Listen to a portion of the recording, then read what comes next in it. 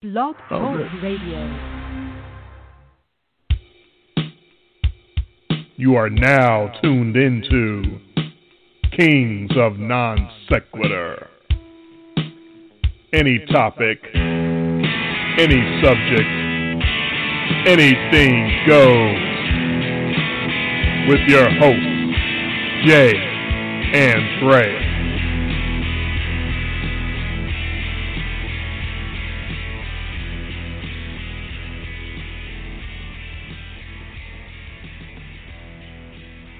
Well, looks like we have a captive audience. The entire world is staying indoors now. You have no choice but to listen because you have nothing else to do. Those are evil plan all along. You are listening live to Kings of Non Sequitur, the off-season version of In Much Less Detail, the podcast, here with you live on a Sunday night, March the 22nd, 2020. I'm Dre, he's Jay, and yeah, it sucks. That's about all we can say to start the show. This whole lockdown, Coronapalooza, as Jason termed it to me in a text last week. It's awful. It's something I don't think any of us could ever imagine. It feels like something out of a science fiction novel, but it's real, and we're all living it right now, and we're all affected in some small way by it, and a lot of us affected in large ways by it.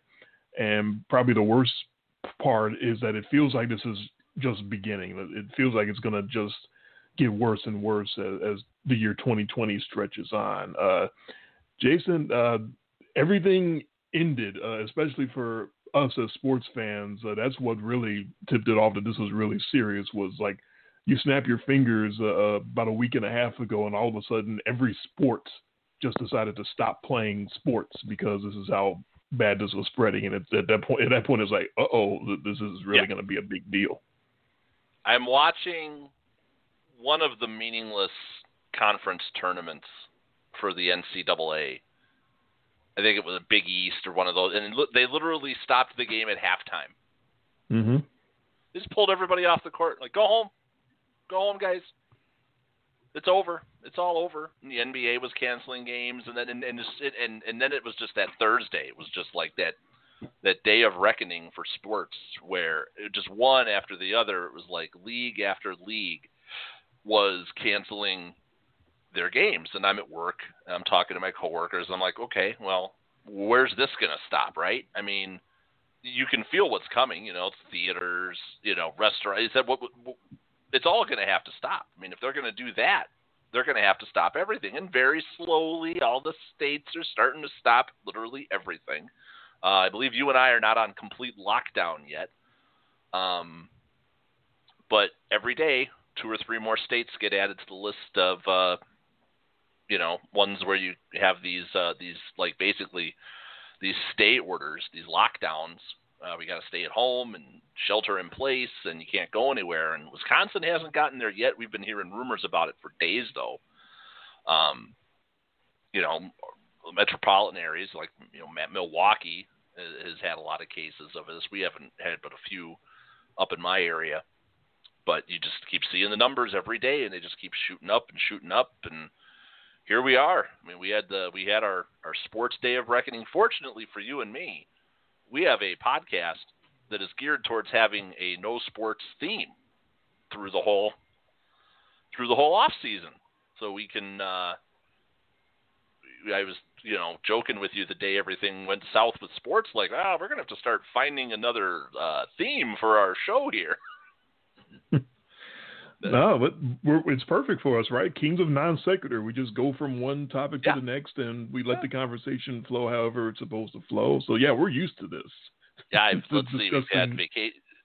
You were on the hashtag cancel everything kick on Twitter there for a while. Just cancel it all. Well, in the last week and a half, let's see. School's been canceled here, so the kids are home from school.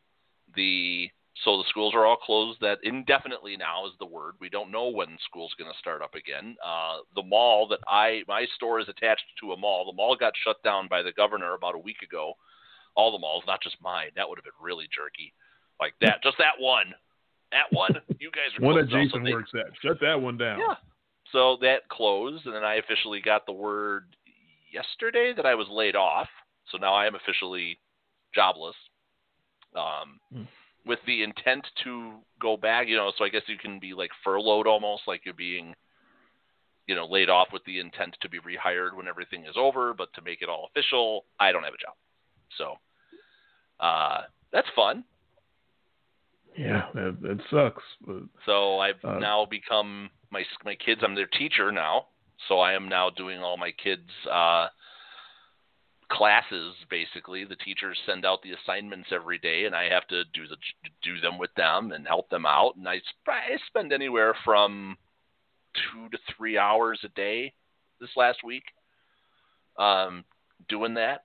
And that's not a linear 2 to 3 hours, because that could be, you do a little bit before lunch, and then, so we've started a routine, it's like all the assignments are in by a certain time from the teachers. The kids have these iPads, right? So they can do all their schoolwork and submit all their stuff on iPads. It's like, we couldn't have had this when we were kids. No, well, yeah, so many of us would have destroyed would send them in the mail them in. Literally, we do your couldn't homework. Be trusted with something like that. Yeah. Do page 82 in your math book, rip it out of the math book, put it in the mail, and mail it to the teacher. Yeah, and then they basically. Hang on, I'm out of stamps. I can't mail your. My dog ate my stamps. Well, so back then stamps were like what, 19 cents? Stamps weren't very expensive back when we were in school. Really showing our age now. Yeah, that was back when. Remember when they went up to a quarter? And it was like, oh my God, big deal. After a quarter? I know. Whoa. End of the world. No, but here we are. Yeah, at the end of the world, literally. But we still have NFL free agency. That was a runaway train, and especially for people like ESPN and the other sports networks that had nothing else to cover, they jumped on NFL free agency like it was the biggest thing ever, because they literally had nothing else to cover. So that was kind of. Oh no, exactly. I mean, and I haven't been watching much TV. Most of my time has just been occupied with just kids. It's just, and my wife, and she's been working a lot because her job hasn't shut down, so she's been putting in a lot of extra hours. And kids are, kids are not used to having me home with them 24/7. I mean, I've been outside of the house. I mean, I've been outside, but I mean, I've been outside of a block radius from my house one time since last week Sunday. So in the last week, I've been out of town once. Yeah, you went away for 5 seconds there. I thought I had totally lost you. I don't know how bad I've been breaking up or not. No, you sound great, actually. You don't sound like there's no issues coming from your side at all tonight, which is surprising. That's stunning. From what you were texting me right before the show, like, I can't get on the show. This is going to be terrible. I'm like, uh-oh, here we go.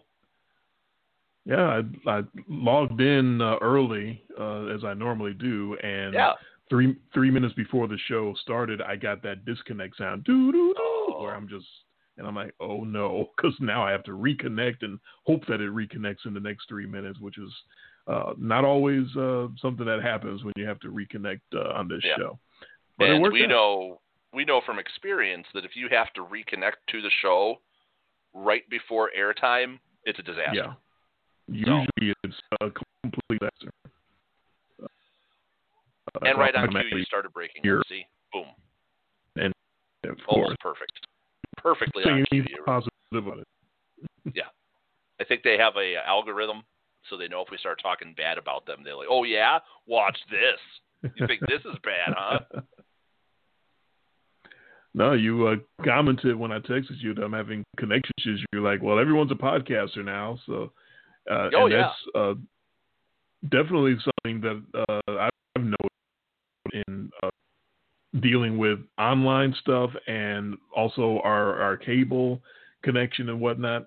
With all of these people shutting down and the situation where I am here in beautiful suburban Memphis, Tennessee, is we're similar. They have not issued a complete down or a shelter-in-place order, although experts are calling on our governor do so. He refuses to because he just doesn't want to. But there is all the restaurants are closed. As for sit down, you can do delivery, you can carry out. You can't go to any restaurant and sit up in there. Same here. They just a few days ago said all of the entertainment places need to shut down. That would be movie theaters and bowling alleys and places like that, bars and whatnot. They just issued that order just a few days ago. But I've noticed now with that and with the sort of gradual shutting down of everything over the past week and a half or so, there's a lot more, I think, traffic out here, obviously. Not traffic on the road, but traffic online and traffic on the cable systems. So our cable is a little wonky. Like you click the guide button and it doesn't immediately come up. It takes a heartbeat longer. You click on a channel and it doesn't immediately go to that channel. So I think that's just there's so many more people at home on the cable system, and that's traffic is slowing that down a little bit. The internet connection is a little slower. Our connection always sucks, so that's not necessarily a surprise. But yeah, that's a little slower. So yeah, it's just the more people at home, the more people that have nothing to do, the more people that's going to be on these systems and slowing everything down. So if you've noticed that in the last week or so, I think it's just the traffic. So I don't think that's too much of a surprise for people. But our situation, the way I got affected, my job has not shut down. I don't imagine it's actually going to shut down because what we're dealing with at the particular section of the bank that I work for is payments. We deal with people sitting in payments. I don't think that's going to slow down as people don't have the money to send in payments, but it's not going to stop. So there's enough people that need to make these payments on time every month, every 2 weeks, whatever. And there's enough automatic payments being sent by employers, garnishing money from people's paychecks. That's really not going to, I don't think, be something that comes to a stop or anything like that. And to process these payments, you need people up there. You can't do that remotely. There's aspects of our job taking the data from the payments that we can key in. I think that can be done remotely, but the company is not going to let us do that remotely because of the security situation. Trying to do it from home, they're never going to let us key this information from home because we don't have the proper security in place on our equipment here. So that's just not going to happen. We're going to have to get in our cars and come up to that job for the foreseeable future and do this particular job. My wife gets to stay home. My wife's job, working for a charity, that administrative work is such that they can stay home and she doesn't have to go in. And she's extremely happy about that because she's really, I don't want to say scared, but yeah, this has really got her spooked with her health issues. She had a couple of mini strokes a couple of years ago. We're both diabetic, so we're both sort of, got health issues that we may not necessarily recover as well from this thing if we catch it or, shudder to say recover at all. But so if you hear about people with underlying conditions, that's the situation, is that if you got sort of compromised immunity, and you're aware of that as well with your family members, your mother and your sister, that you don't want to risk, even if you think you can handle it, you don't want to risk catching it and passing it on because other people around you may not be able to deal with it and may not recover from something like that. So my wife is definitely afraid of it, and she's glad to be home. But yeah, it's just crazy out here. Are you guys experiencing the same thing we're experiencing as far as just trying to go out and buy something, toilet paper, hand sanitizer, things that you just are used to? Oh, okay, we're running low on that, let me go get it. And the shelves are just completely bare and empty, and you just never imagined you'd see something like that. I'm aware of it. I haven't been doing, my wife's been doing most of the shopping. But we've got, we've got enough paper towels and we have enough toilet paper. We sort of skipped that initial like crazy phase where you're seeing people, just running out like with the giant flatbed size carts that you get like at Sam's Club for, that you're supposed to put patio furniture on. Or big screen TVs, and they've just got the whole thing stacked, as tall as they are and as wide as the cart and as deep as the cart with just toilet paper. Like, what are you preparing for? I don't know. I don't know. I mean, how much do you need? Exactly. Why are you stockpiling that of all things? Yes, maybe they're preparing for a day where toilet paper is the currency of the future. And you'll start paying for things with rolls of toilet paper, or, it's like, like we got plenty of old kids' clothes in the house that we we really needed to. Old newspaper? Does anyone get newspapers delivered anymore? Yeah, there's so many ways that you can just do that you don't have to, empty the shelves of toilet paper and hand sanitizer and all these cleaning supplies. And it's like, man, how dirty were people before this? Yeah, that was the other thing was the order to wash your hands thoroughly and every 20 seconds and whatnot. And all of a sudden, there's no hand soap left anymore. And it's like, what were these people doing before? Yeah, were you washing your hands at all? I don't know. And this is a respiratory illness, so I'm not sure why toilet paper is the first thing that people thought of to grab.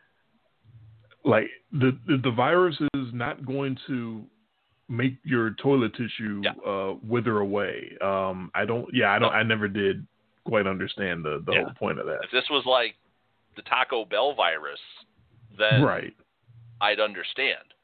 If this was the beefy 5-layer burrito virus, I totally understand the 48-pack rolls of toilet paper times 10 going out on someone's cart. But no, this is a disease of the lungs. Yeah, I'm reading a lot of side effects or whatever from getting it, and explosive diarrhea is not on the list. None of them are gastrointestinal, I think is what we're getting at here. Yeah, none of them. None of the side effects of this. It's sore throat, fever, coughing, shortness of breath, death. Dry cough. I don't know how much toilet paper you need in the great beyond. But there's going to be some people who die from this who are just going to have like the mother load of toilet paper at their house while nobody else has any, which is the irony. Right. Yeah, heaven is going to be infused with a bunch of toilet paper if you do get to take it with you, indeed. Local article online here within the last few days was how this toilet paper frenzy is going to be good for Wisconsin because we have all the paper mills. There you go. So we have a lot of the paper mills, so a lot of the toilet paper is supplied from Wisconsin. So this is going to be these companies have got to be loving this, that everybody just is panic buying toilet paper. Yeah, we need to buy all the stock in Charmin and Purell and Scott toilet paper, all of it. Yes. That's how you make up all the money that we've all lost in our 401ks over the last couple of weeks. Yeah, you want to be buying stock in Netflix and soap companies and toilet paper companies. And you want to be selling your stock in airlines, right? Concessions, anything along those lines. Absolutely. So all those arenas full of people that were going to be going to the March Madness and just snap your fingers and empty, nothing. Right. Of course, me being the wrestling fan, WrestleMania was supposed to take place in a couple of weekends, and that would be the 70,000 seat stadium down in Tampa. And you snap your fingers, nothing. No WrestleMania. They're going to have it, but they're going to film it in their empty gym down there in WWE training facilities over the next couple of days. So it's not only is it going to be taped, but it's going to be empty stadium, and you talk about defeating the purpose when you WrestleMania. How do you get excited for that? Exactly. It's the show that's going to take place in front of the most people. Therefore, the excitement of the crowd will wash over and cover up some of the terrible action that you're going to have bring from some of these 50-year-old guys out there. It's hard enough to watch an Undertaker match these days. Guys should have retired 10 years ago, and it's going to be brutal to watch it. And there's no crowd around to blunt out all of the grunts and clear struggles that he goes through in the middle of a match. Like, oh. So does Taker still come out with all the fanfare? I mean, oh sure. Well, that's Undertaker. If the he 12-minute doesn't, entrance to the 12-minute entrance to a gymnasium. It doesn't have nearly as far to walk, so it'll still be 2-3 minutes of bells ringing and the dong and smoke everywhere. You got to have that because it's not Undertaker otherwise. So they'll still have it. It's just not going to take quite as long because it's not nearly as long of an entrance to walk through. But man, just the bell rings.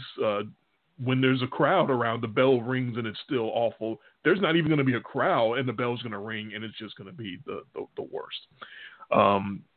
The only good thing is they're taping it now. They made the decision to tape it over the next couple of days, so they'll get to edit out whatever is awful. Editing. Yeah, it won't be live. You don't have to really worry about if blowing someone a misses spot. a spot, There boom, it is. Redo it. Up. Cut. All right, let's try that again from a different angle and try not to drop AJ Styles on his head this time. Which means you'd expect it to look technically better. Some aspects will look much better because it's live and they can edit it and do whatever camera angles they want. So, yes. Also, but we're thinking about the fact here that 3 shows of ours, Final Four, NBA, Final Four, baseball preview, and WrestleMania preview, all gone. Hey, the plus side for me, I don't have to watch Raw. Well, I was thinking about that. Are we still going to do a show? Oh man, I was battling in my head. Do I want to do the show? Because again, remember, I wanted to sort of make it more so about sort of discussing what's happened in the last year of wrestling with Jerry, because it's been such a great year for wrestling in general, and that was gonna be a little bit more of my focus because WrestleMania itself, the matches themselves over the last few years, to me, seem to lose more and more meaning when you keep having Brock Lesnar show up and wrestle 2 matches a year. What does it mean if Drew McIntyre beat Brock Lesnar and won the title? What does that mean exactly? You beat a part-timer who's never here. So what? And Roman Reigns and Bill Goldberg is another part-timer. If Reigns beats Goldberg, so what? Undertaker coming back to fight AJ Styles. If Undertaker wins, what does that mean? You're not building Undertaker to challenge for the title. He's 54 whatever years old.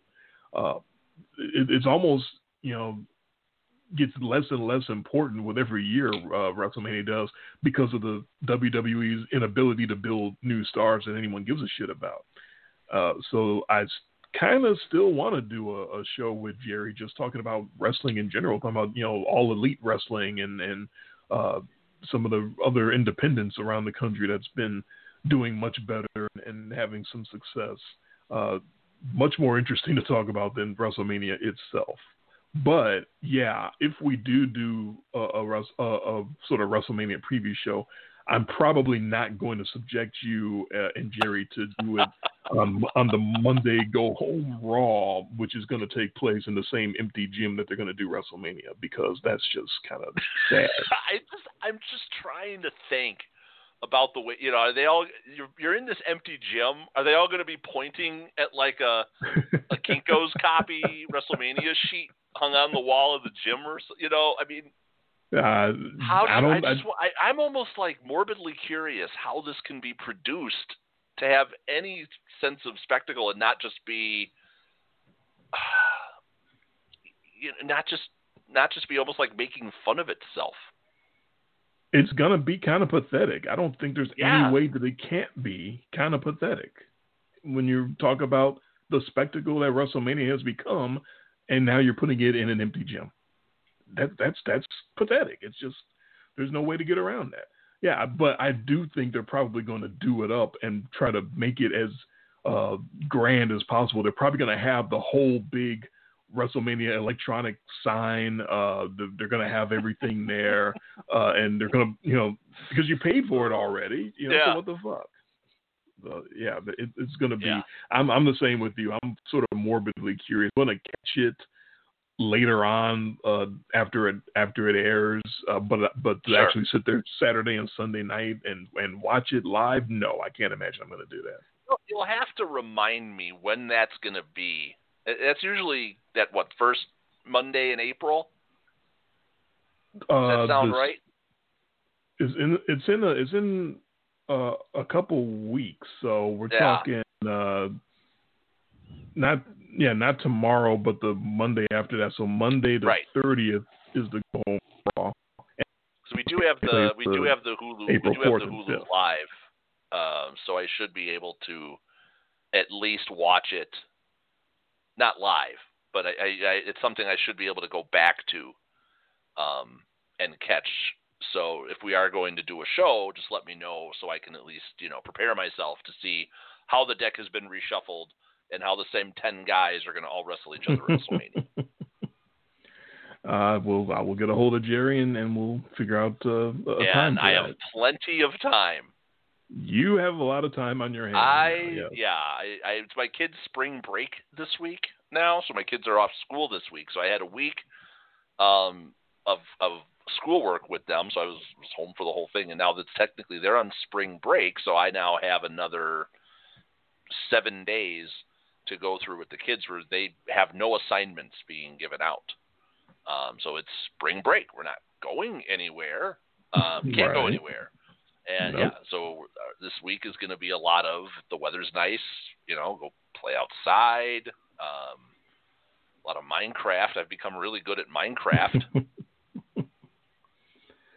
There's a whole lot of indoor Not activities. on my own. Everybody's I play it with my kids. My kids play Minecraft and I play with them, so we have the ability that all three of us can play at the same time.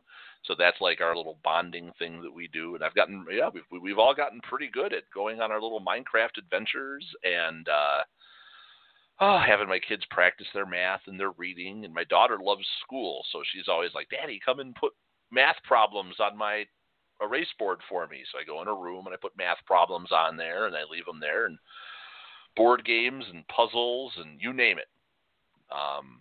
But not a lot of TV watching. So been one of the things that we've been very light on.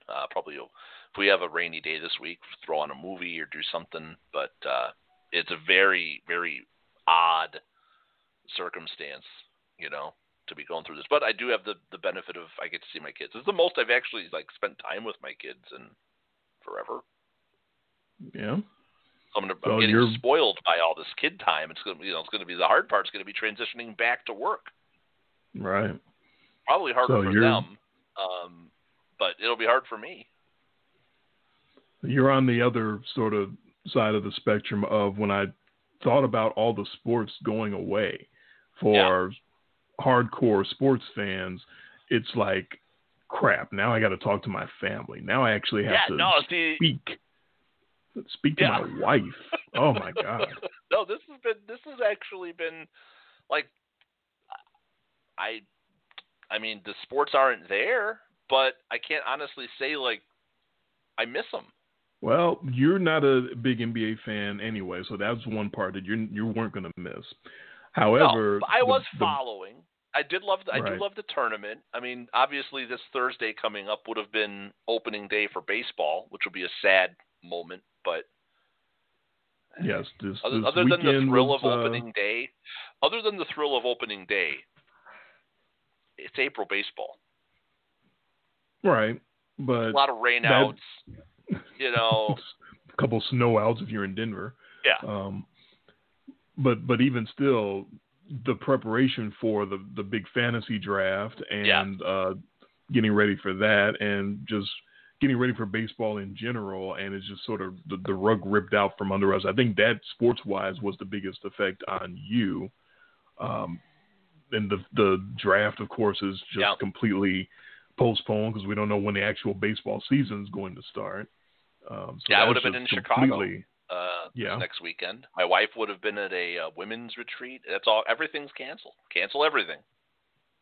Completely up in the air. The entertainment impact on me has been minimal thus far. Yesterday would have been a Memphis Grizzlies game against Zion Williamson and the New Orleans Pelicans, and we had tickets for that, and that's of course out the window.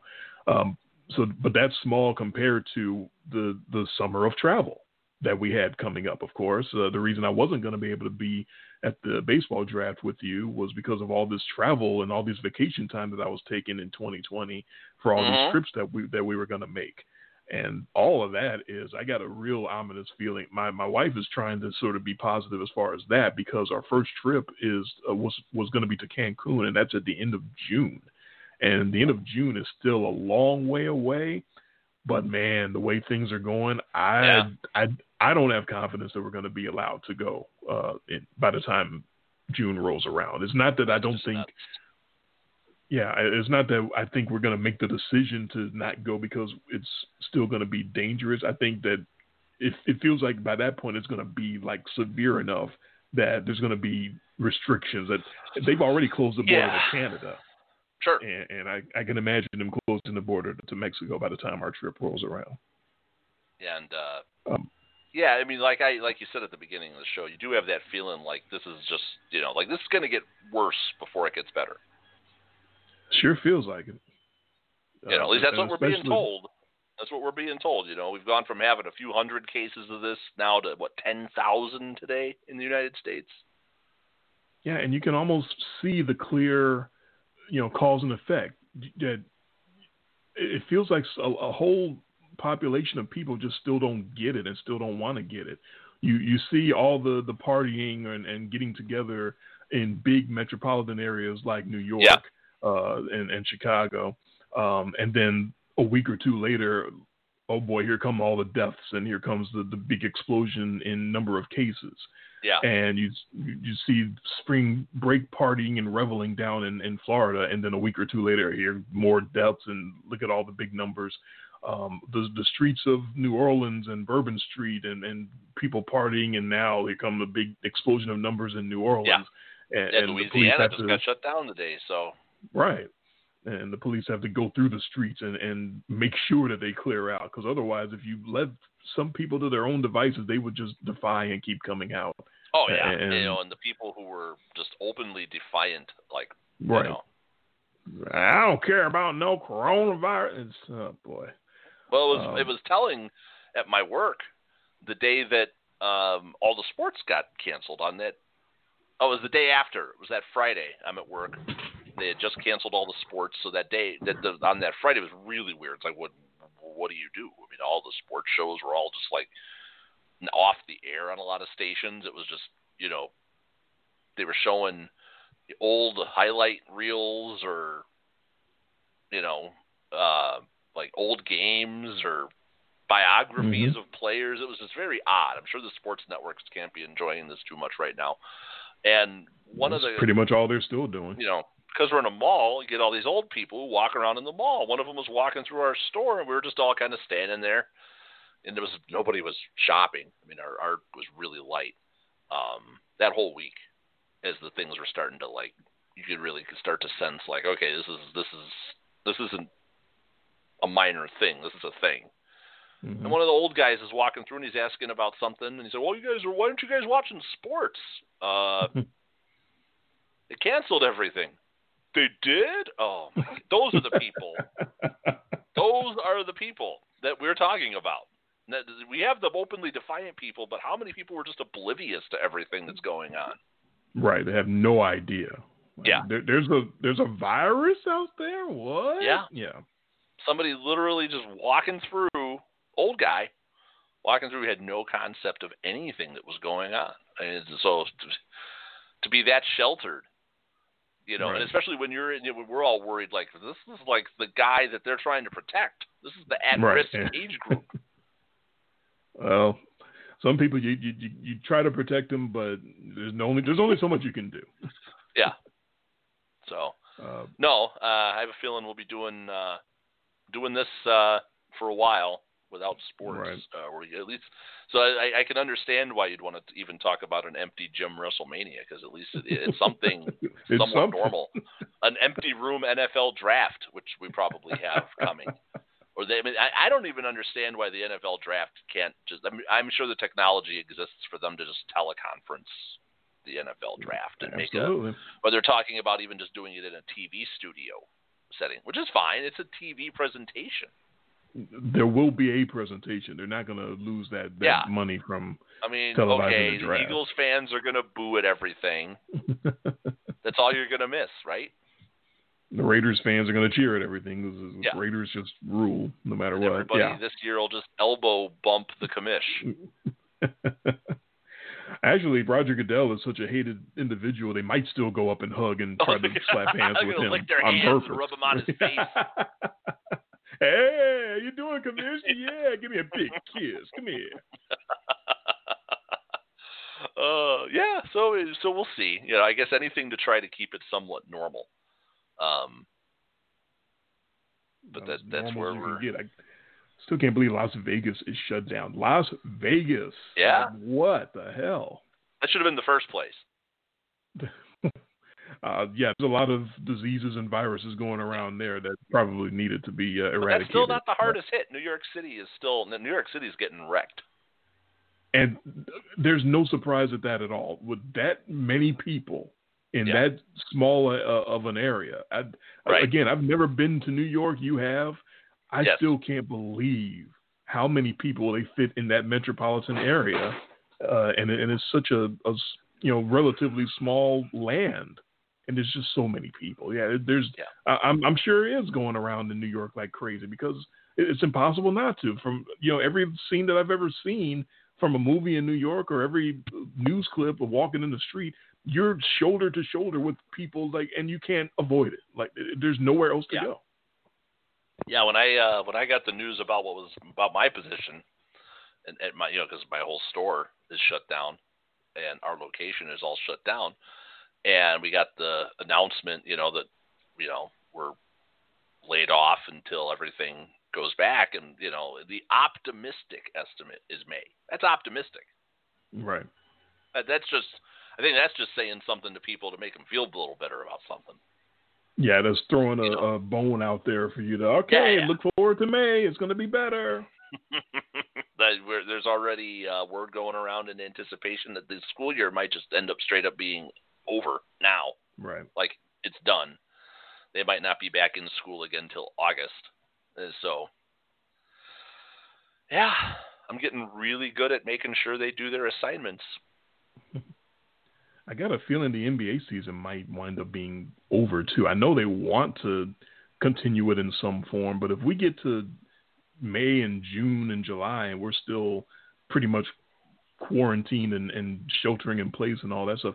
I don't know how you ramp up the end of the season to start a playoffs in July and August, and your next regular season is supposed to start in October. I don't see how that works. Because then you have an off season of like 3 weeks, and I don't think that's going to work. Yeah, it's going to take baseball a while to ramp up because they literally stopped 2 weeks before the start of the season. So you'd figure that spring training would have to recommence. Yeah, the earliest estimates that you're hearing about are after Memorial Day for baseball. Right. So we could not have baseball now till June. And even that seems optimistic. It's hard to imagine a baseball season at all. If you push it too far, if you start in say July or August, what are you talking about then? You're talking about a 2-month regular season for a playoff? I mean, your halfway point's usually right before the All-Star break, which is usually around but right after the 4th of July. Right. I mean, you could probably do a condensed 81-game schedule.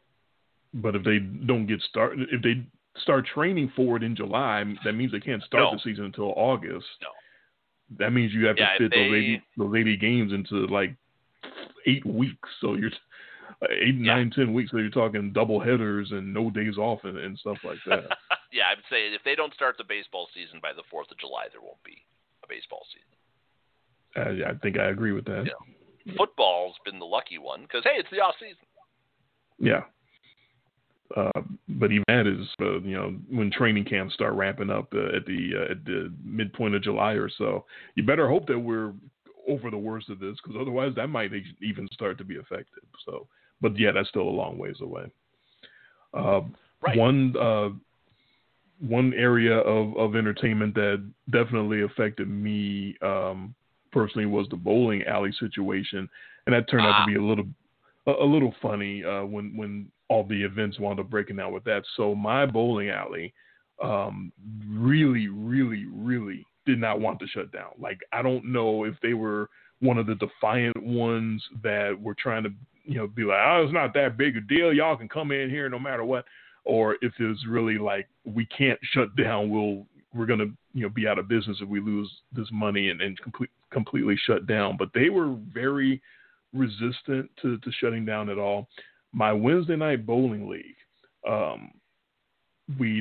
last one I went to anyway was a couple Wednesdays ago, and it was a little strange. We were starting to hear how severe it was getting around the country, and yet and I can include myself in that, we're not obviously taking it that seriously, because not only were we there, but we were slapping hands and high-fiving and acting like everything was normal, and not even at that point it was still at the sort of nervous chuckle, hey, should we really be high-fiving? I don't know, they got that Rona going around, I'm not so sure. So at that point it was still sort of joking around. And then last Wednesday comes around, and my wife basically with me to not go. And I said, finally, it's getting more severe. And this was this after the NBA? I think this was the Wednesday after the NBA and all the sports completely stopped and shut down. And then our bowling league comes back around that Wednesday, and they're still ready to go. And my wife was like, no, don't. That's crazy. Don't go up there with however many dozens of people. And I was resistant at first, because I was kind of doing it's not going to be that bad thing, or it's not that big a deal, or I can't imagine that we're going to catch it up there. But eventually she talked me into not going. And I was kind of wondering if they were going to postpone the league or cancel the league, or if they're going to shut the bowling alley down at all. So they wound up bowling, and so few people showed up, including like nobody else on my team, that the secretary of the league wound up texting me the next day, Thursday, which would be this past Thursday. And she said, hey, you guys, you need somebody to come up here and post bowl for the Wednesday league, or else you're not going to have a legal lineup. You won't win any points. And I was like, well, damn, I guess we had nobody up there. And so I decided, you know what? It's Thursday. I get off of work 3-4 o'clock.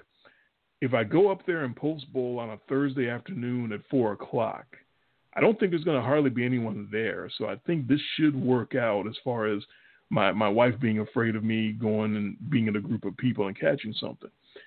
So I went up there, and indeed, I was correct. There was one other person bowling in that alley at 4 o'clock in the afternoon this past Thursday. So I was able to post bowl and do my thing.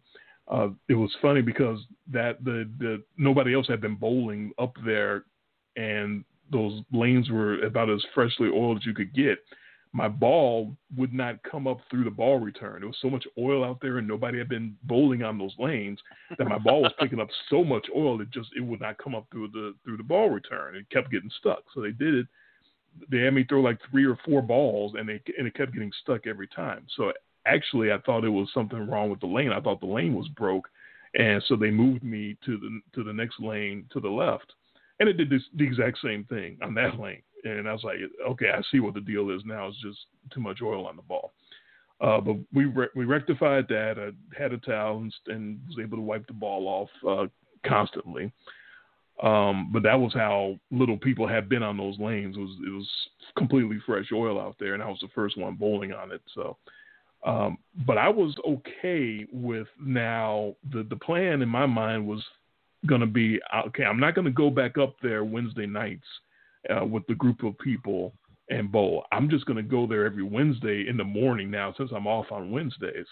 And I'm going to get my pre-bowl in there when there's going to be hardly anyone there. And that's just how I'm going to finish off the whole season. So I had that plan in place, and I really wanted to do it. I really wanted to keep bowling for a couple of reasons. I wanted to finish our season because our season only has 6 weeks left in it. And I wanted to keep doing something exercise-wise because I can't go to the gym because our gym shut down. So that was a whole nother situation.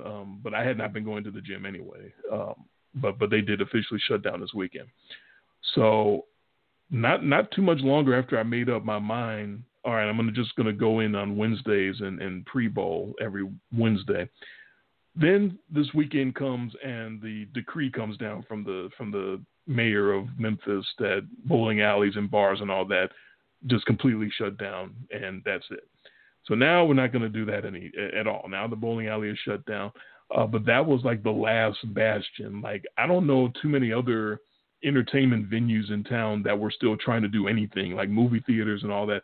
All those places have been voluntarily doing this already and shutting themselves down. My bowling alley was like the outlaw. Like, they were not going to shut down for anything until the mayor made them basically shut down. So that's the end of the bowling season. That's the end of going to the gym. And now that really sucked for me because I was actually in a rhythm of going to the gym on Saturdays and going bowling on Wednesdays and trying to get back to the gym Monday, Tuesday. I was actually getting in a decent rhythm, trying to keep myself in shape. And now all that is just out the window. Now it's me with my lack of discipline here at home, having to rely on myself to get up and do something at home and keep myself active. Right. And so far, I'm not doing a good job.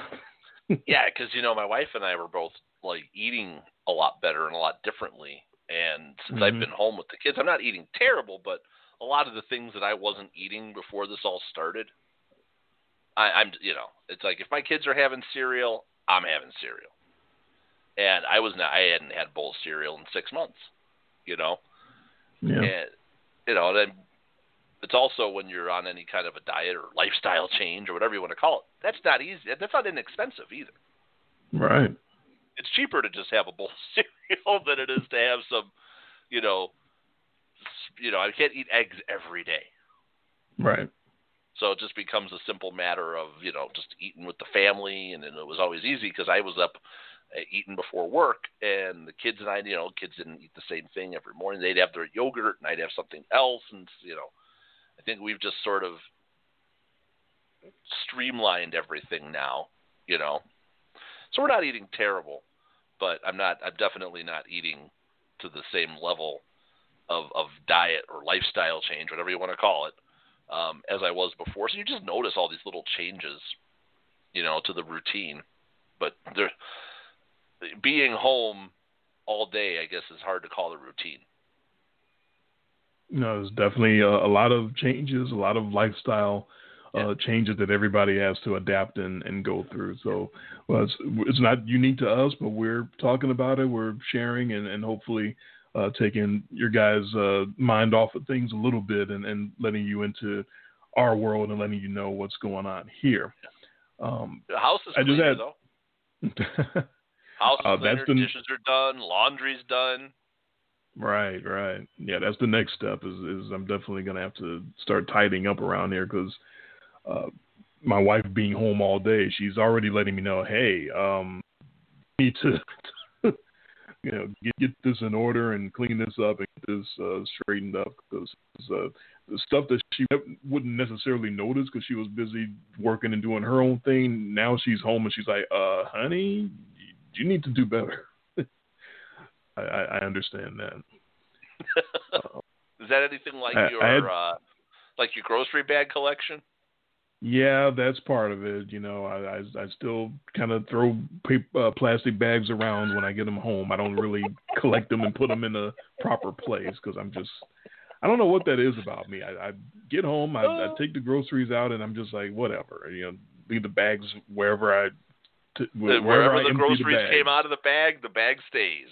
That's where the bag stays, just whatever. I'm a slob, and I admit it. Hey, be proud. Own it. I'm a proud slob. Always have been. Well, ostensibly, this is a sports show. Do we talk about the crazy week of free agency while we're still live here? Sure, can. Obviously, the biggest news of all is the great one, Tommy. What happened to Tommy? He's not one of us anymore. He left. How could Tommy leave us? Oh, the great one, Tom Brady, the greatest quarterback of all time. I'm only saying that to piss you off, just to get you fired up. Me? No, I mean, of all the teams that he could have gone to, this is probably the worst fit. You think so? This is a vertical offense. Mm-hmm. For a quarterback that's all about underneath and timing and, just controlling the game and being in it. He just is not a vertical quarterback. Now, 10 years ago, when he had Randy Moss, a different story, right? Look at what that did. And when they had that 50 touchdowns that year? When he set the record year? It was a lot. This isn't the same. To Tom Brady's deep game is throw it woefully short and hope that the DB interferes. But he can do that a lot now with the weapons that he's got. Maybe that's the whole strategy. Not a good fit. I thought he was a better fit in Tennessee. Derrick Henry, you got Delaney Walker coming back. Good, big, physical receivers. Not necessarily a team that's going to burn you deep. And a very good defense. Well, they released Delaney Walker, so that's over. The Delaney Walker era has ended. But the big young receivers, hurt. He's always hurt. That was always Delaney Walker's problem. He's always hurt. Right. But they franchise tagged Derrick Henry. I thought that was his best landing spot. Honestly, I did not think it was San Diego, which had been talked about. I didn't see Tampa. Tampa struck me as just odd. I actually feel a bit for Jameis Winston, who I didn't think that they would have bolted on him for what will probably be, even though they signed Brady to a 2-year deal, I'd be shocked if he plays that second year. He's going to I don't know. Much tougher division. Right.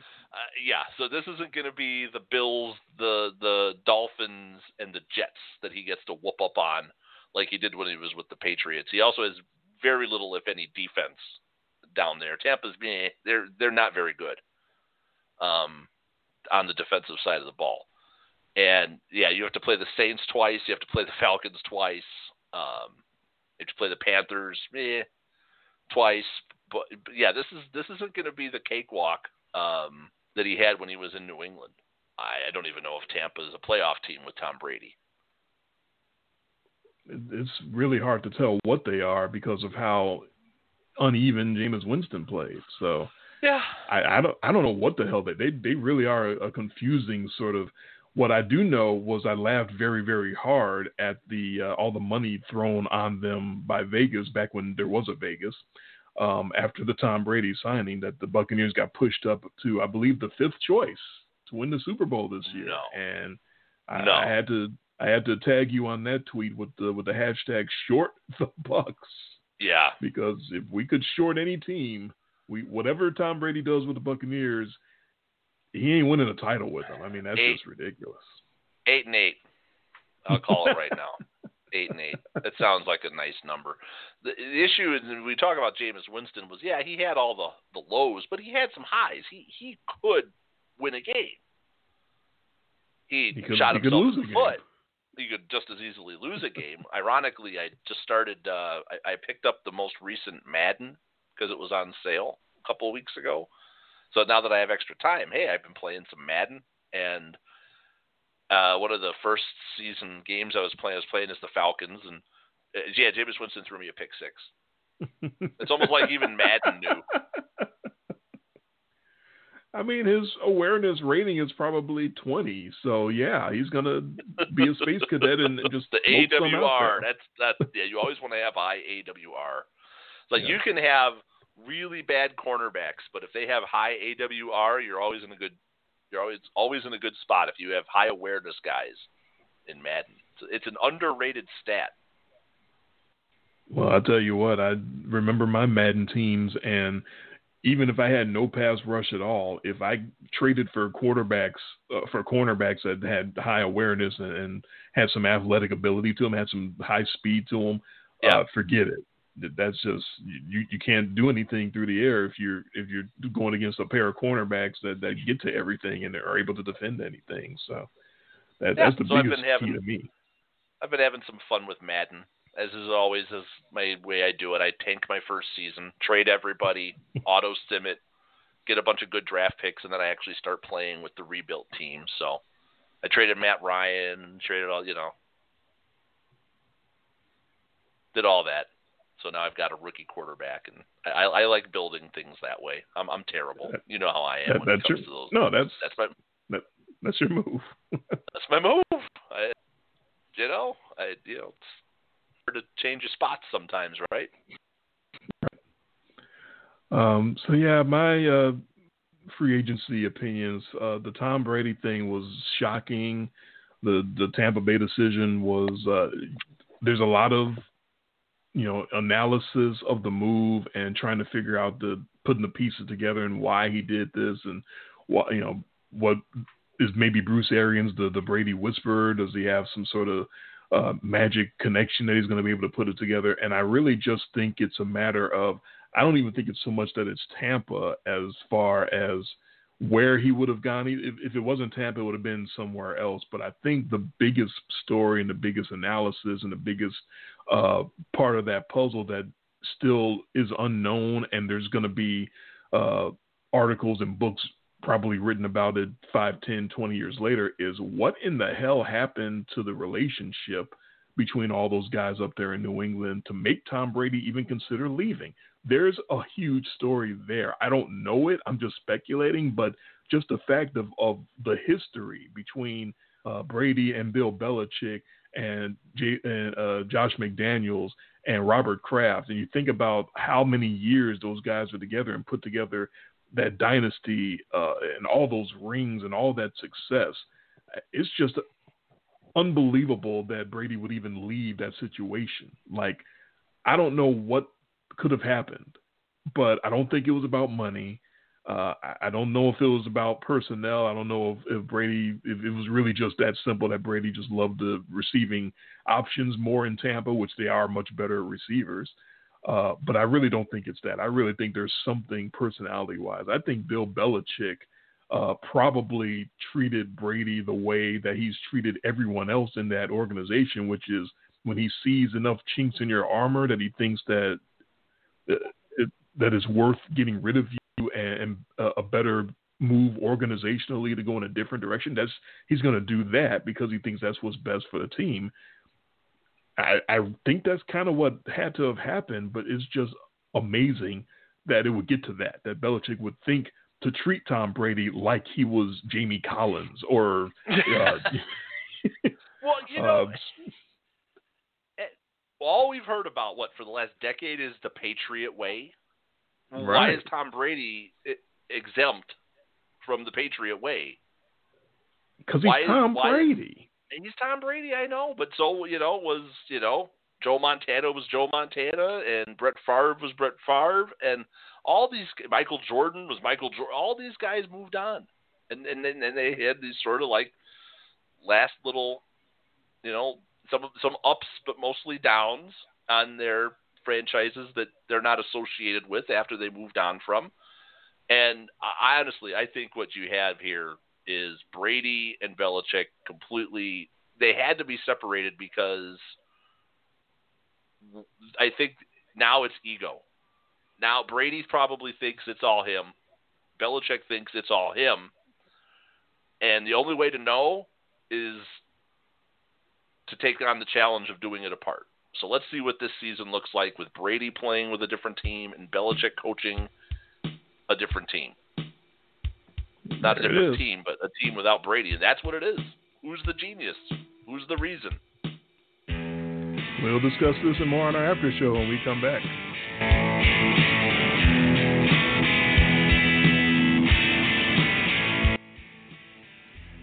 And into our VIP after show program, which it does no good to talk about how you can get our VIP after show after the live part, but I'll do it anyway.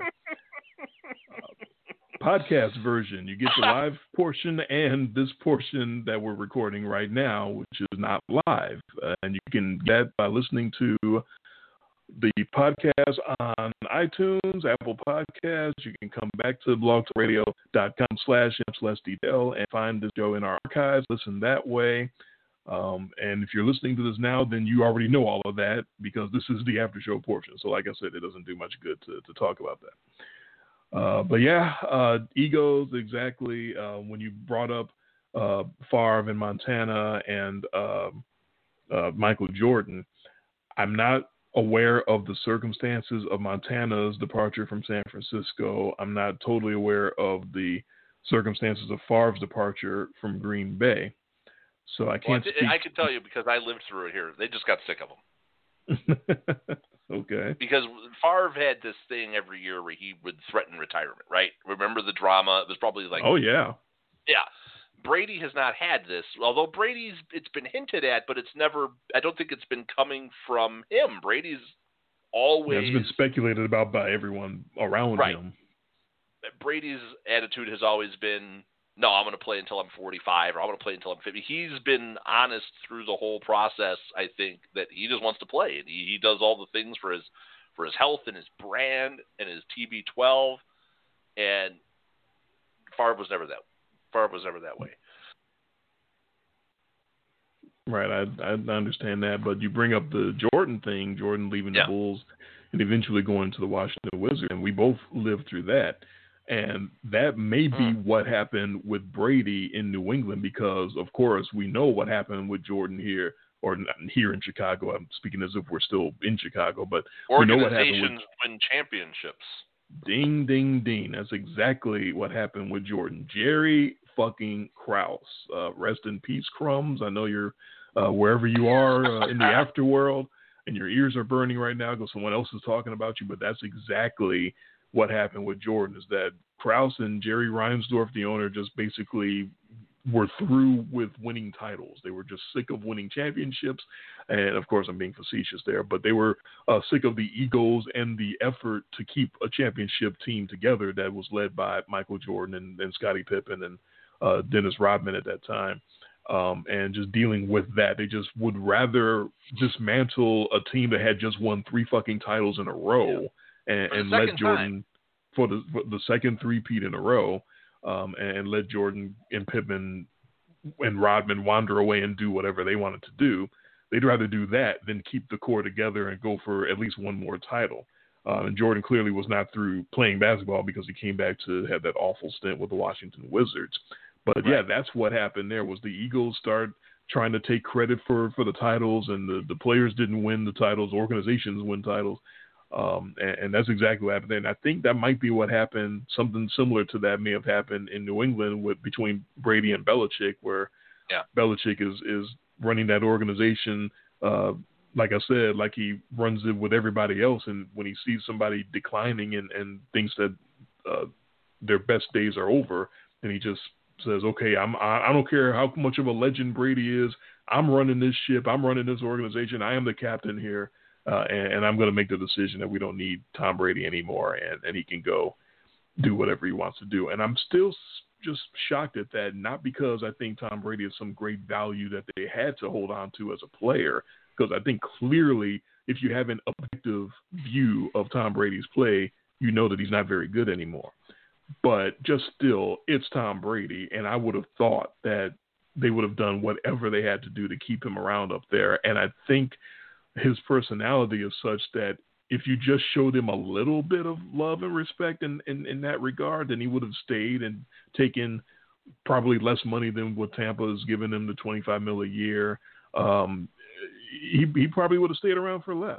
but I just think that Belichick decided to not give him that satisfaction and not give him that love and respect, and just I think Belichick and Kraft and the organization was just done with it, and I'm just surprised by that because it's Tom Brady in New England. It's just so hard to imagine Tom Brady having a falling out with the New England Patriots. They're so synonymous together that story about the 6th round pick working his way up and becoming a legend is burned in all of our minds. We're all sick of it, but it's just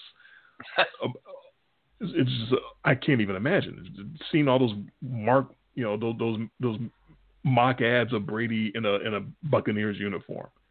It just doesn't look right at all. It's as ugly as Willie Mays in a Met uniform. It's as ugly as that Jordan Wizards uniform. It's you know what the ugliest of them all is, in my opinion? Do you remember Jerry Rice as a I Seattle Seahawk? remember him awful. as an Oakland as a Raider. He was so productive as a Raider. Yeah, I know. He went to a Super Bowl with the Raiders, didn't he? I think you're right. Was with he Rich there Gannon? Right. He was on that team. Was it Tim Brown and Jerry Rice? And Jerry Rice with Rich Gannon. So he was still productive at that point, but Seattle, he was so done. He was so finished at that point. Yeah. And does anybody hold that against him? Does anybody hold the Joe Montana with the Chiefs? Although Joe Montana was good with the Chiefs, he was productive with the Chiefs. Yes, absolutely. He was. Brett Favre with the Jets, with the Vikings. Although he had them one throw away from a Super Bowl. Mm-hmm. From the Patriots side, though, this only goes two ways. We either find out that offense completely collapses without the timing and precision of Brady, or we find out that all of these bust wide receivers really aren't trash, and they're actually pretty decent. They just had a quarterback who couldn't get them the football. So it'll be interesting to see. At least there's interest. I'm watching the Bills and the Dolphins now loading up. Like, it's over. Mm-hmm. And now you've got those two teams just completely gearing up for a big run. I don't think. Well, how many years have we talked about that? Anything, but I already told you I thought this was the Bills' division to lose, and now I'm even more certain that this is the Bills' division to lose. I honestly could see this being a Bills run away with it, and then the Dolphins and Patriots maybe. The Jets, I don't trust the Jets at all, but. We'll see. I mean, it could be that the breakup just kills them both, just like it did with Jordan and the Bulls, right? Organizations did not win championships. Good players won championships. Yeah, you would think it would be obvious, but obviously one person didn't think so. But yeah, this is what we've been talking about in the AFC East for all these years, that finally the Patriot spell gets broken. Just been waiting this out. Yeah. I mean, this was all part of the ironic part was the Dolphins tanking or appearing to tank early in this last season, and it turned out that their coach just wasn't going to let them go 0-16, and they still had some players with some heart, and that they're the team that ended up sort of sticking that final dagger in the Patriots with that comeback win in Week 17 to knock the Patriots out of that bye week to then get beat by the Titans. In the first round, right. In the first round. You would think the Patriots would still lose in the second round, even with the bye, because they were just hanging on by a thread anyway, paper champions, as I called them all year. All year. But then again, we'll never know. We don't know what would have happened if they had that bye week and been able to come out fresher. We'll never find out. But yeah, it's still shocking just to think that Brady won't be there. But yeah, as far as the Buccaneers go, if there's anything at all left in Tom Brady, first of all, I know you believe his arm is a complete rag, and I agree with that in general, but you do have to admit it's a much better receiving core, and therefore there's a chance that he's going to look a lot better and more successful than he has in New England all these years. And it might be something where he doesn't have to try to air it out all game long to Mike Evans and Chris Godwin. And they added a free agent receiver as well, a real good one. Who did they add? Can't think of who they added a good free agent wide receiver. So there's a threesome down there, but he doesn't have to try to go bombs away all game. He just has to have like one or two big throws and hope that Mike Evans can go down and outfight whoever for that ball, or even just draw that flag and get that pass interference if that's what it takes. But if he's got that one or two big bombs in him a game, that might be enough. And from there, just work with the guys and get that dink and dunk thing going that he had in New England, and just kind of piece it together from there. It's possible that it's going to work like swimmingly. And Bruce Arians is very smart, and he can put together game plans and figure out Brady's strengths, whatever they might be at this point, and weaknesses, and try to hide those weaknesses. I'm 8-8 is fine as a prediction, but you do have to admit it might go much better than that. It could be 11-5. I don't want to say it will be, but it might actually be a big time success if they can get their timing together. Yeah, and like I said, I'm the reason I'm not sold is just the step up in class that they're going. That NFC South that's a good division. It's one of what was the statistic? It's one of only 2 divisions in football that has sent every team in the division to the Super Bowl in the last 20 years. Wow. I mean, every team within the last 20 years, every team, Panthers, Falcons, Saints, and who am I missing? In the it's offseason. Bucks. Have all been to the Super Bowl. They've all been to the Super Bowl. I think there's only one other division in football that can claim that. Maybe 2. But, the Patriots, I believe in the last 20 years, were the only team from their division to go to a Super Bowl. So I'm just looking at, I don't think it's going to be – you can't look at the Patriots' schedule like you used to 4 or 5 years ago and say they're going 5-1 in the division. No, that's true. I mean, that's probably they could easily go 3-3 or 2-4 in that division. Every team in that division is a tough out. Even the Panthers can be a tough out. The Panthers were a tough out with bum quarterbacks. I mean, they signed Teddy Bridgewater. I guess they think he's the answer. But with Christian McCaffrey and a good defense, yeah, I mean, Atlanta's offense is loaded. The Saints' offense is loaded.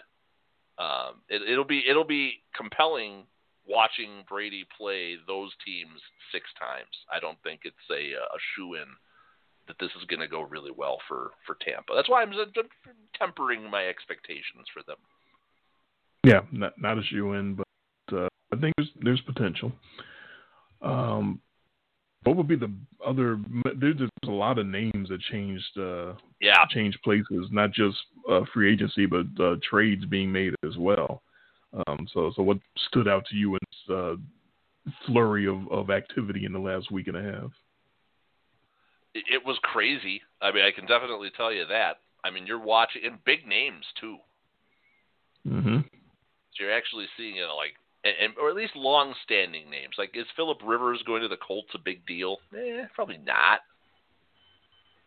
But that's another kind of surprising move. Yeah. That he's so synonymous with the Chargers. Right.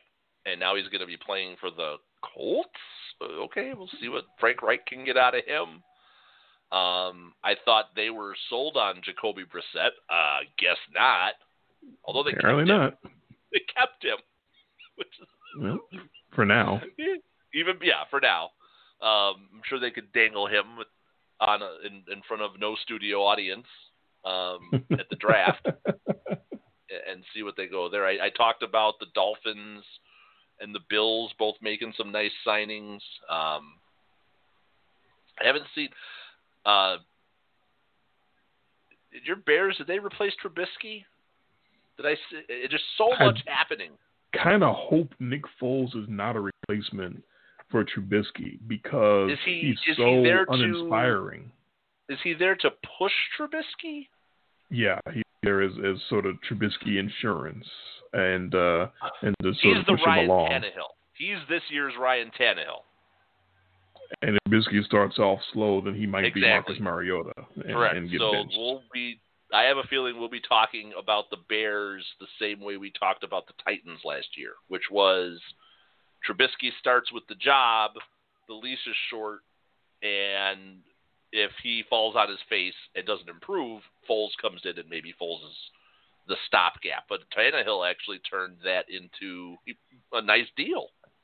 I have zero confidence that Foles is going to step in and do what Ryan Tannehill did in Tennessee last year. That's what my hesitation on that whole deal is. Nick Foles is not turning around 30 times a game and putting the ball in the belly of Derrick Henry. He's also not throwing to a couple of stud wide receivers on the outside either. Yes, that is. I have to say I traded for A.J. Brown in Madden. That's a good deal. Yeah. So when you have Julio Jones, Calvin Ridley, and A.J. Brown in the slot, you're doing all right. Yeah, that's pretty damn good. Yeah. My Bears are kind of making me feel that Ryan Pace is sort of on his last legs because some of these moves that he's making, he brings in Jimmy Graham, the shell of Jimmy Graham. Of course, trades for Nick Foles. I really don't have any confidence in Foles as someone to push Trubisky into being better. Trubisky just needs to be better. It is not about having competition. It's about Trubisky needs to find out how to be a consistent NFL quarterback, and he hasn't figured that out yet. They give $70 million to Robert Quinn, who's I like him a lot, but he's 30 now, so I don't know how far that's going to go. And I just I don't have a good feeling overall about where Chicago's going because if Trubisky does falter and Foles does take over, where are you still? What are you doing? You're drafting a quarterback next year. But he still doesn't really have the weaponry. He's still throwing to Allen Robinson and guys, and I just don't.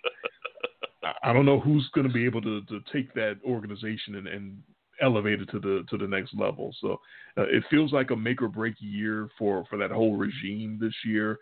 And I'm not rooting for break, but I'm kind of leaning towards predictive, if that makes sense. Yeah, because you got to still figure that that's the third best team in the division.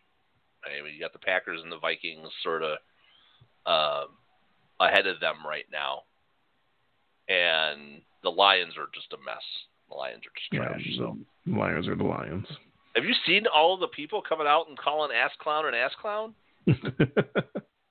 Hey, you're on it first. Boom. If somebody would say Ass Clown, I want residuals. You need to get that printed and then put that on a T-shirt or something. You claim you're the first one. Hashtag Ass Clown. Yes. And I tacked on the part about the pencil behind his ear. So we need that. That's a separate one. The Ass Clown with a pencil behind his ear. But so yeah, Brady was the big one. Teddy Bridgewater to Carolina. We talked about that briefly. Obviously signaling the end of Cam Newton there, and he has not found his landing place yet from that move. And Jameis Winston is also still sitting out there in limbo. Boy, since we don't have the female moderator, that would just make this perfect.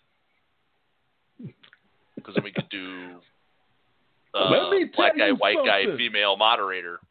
I'm telling you, if we ever got a show, that would be the name of the show. I want to tell you about what I feel about Jameis and Cam Newton. No, and I want to ask you an even better question. I want to ask you an even better question. This is your embrace debate question of the show. Uh-oh. Who would you rather have? Oh, toss up. Who would you rather have at quarterback, Cam Newton or Jameis Winston? That slam dunk Cam, if I know how healthy he is. Exactly. That's the why I'm big deal taking Jameis Winston. Dude just got LASIK. Oh, there you go. He's ready. He's gonna be now. He's got the wild eye surgery. He's gonna be ready. Yeah. I mean, even if he gets down, even if he just cuts his picks in half, just get down to 15. You made the call to have me ready for when we talked about Jameis when the season started. But first of all, who knows when the season is going to start? And second of all, you brought him up here and you brought up the LASIK, so I might as well hit you with this right now for Jameis Winston and his eye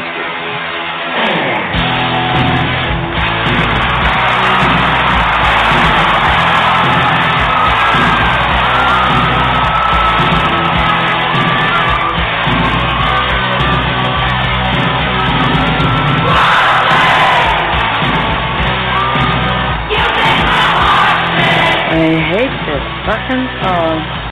So congratulations to Jameis Winston, who's now the new wild thing of the NFL. Got the big glasses and coming out, and you don't know that one. Yeah, you don't know where the ball's going, but you know it's going to get there fast. Jameis Winston, the new wild thing. So good on him. Yeah. Cam is a complete quarterback, a former league MVP. I mean, that's it's obviously for that toss up to me. It's obviously Cam if he's going to be Cam again. What no one knows is will he ever be Cam again? That's the big question there. I probably I was about to say I'll probably take the chance on Cam anyway, even not knowing, but I can't say that. I can't say that I would take the chance not knowing how healthy he is. I would have to know. But right. if he's cleared and he's got the work ethic and it looks like he's going to be something close to Cam, then I have to go with Cam because Jameis is such a wild card.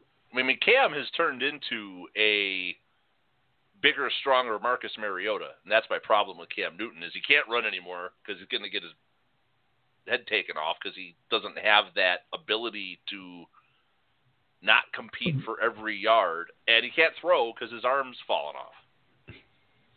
Yeah, if he could avoid the big hit, that would certainly make me feel better about it. If Cam Newton can succeed, if he tries to be more like Ben Roethlisberger, right? Just be the big dude back there that nobody can bring down and use the mobility back in the – but don't just – you're not Lamar Jackson. He's the original Superman. He was making the symbol with taking the shirt and revealing the emblem underneath because that's how he played. And that's the question: can he play like that again and stay upright? And the answer is no, probably not. He probably needs to curtail his play significantly just to stay on the field. And when he curtails his play like that, then how much of Cam is lost? What are you left with at that point? So it's a question. It's definitely a question mark about Cam Newton, but Jameis at this point is just, and I'm a fan of his. I understand your point about he makes a lot of plays. He also gives away a lot of plays. He does.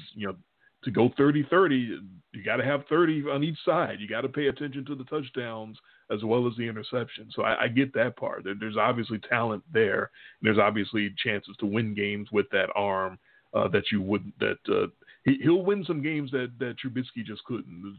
Just to throw an example out there. So I understand the talent there, but he's such a space cadet. He's just some of those throws. You remember that some of those throws he would make, and you literally your mouth would drop. Like, what did you just do? Why did you just throw that ball there? Dude was right there in front of you. He's not wearing your jersey. How did you not know that? So. I wouldn't have a stomach for Jameis Winston myself. All right, interesting.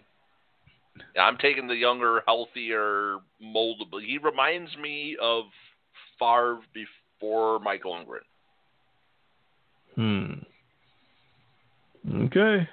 We had the same sort of like gunslinger, throws the ball. You made a lot of those like what plays? Like what are you doing? A lot of the no, yes plays as well. Right. So I just think Cam's falling apart. He's the car at the end of the Blues Brothers. I think I've made that analogy before on this show. He's pulling up to Daly Center, and then everything just falls off. Arms fall off, legs fall off, just done. So speaking of falling apart, your guy, your favorite coach GM in the world, Bill O'Brien. I don't think this is my guy. It's your guy. You love him. Sending Nuke Hopkins away to Arizona. Yeah, like not just your best playmaker, but for nothing. Objectively, one of the best fucking receivers in the game, and you just got rid of him for a draft pick.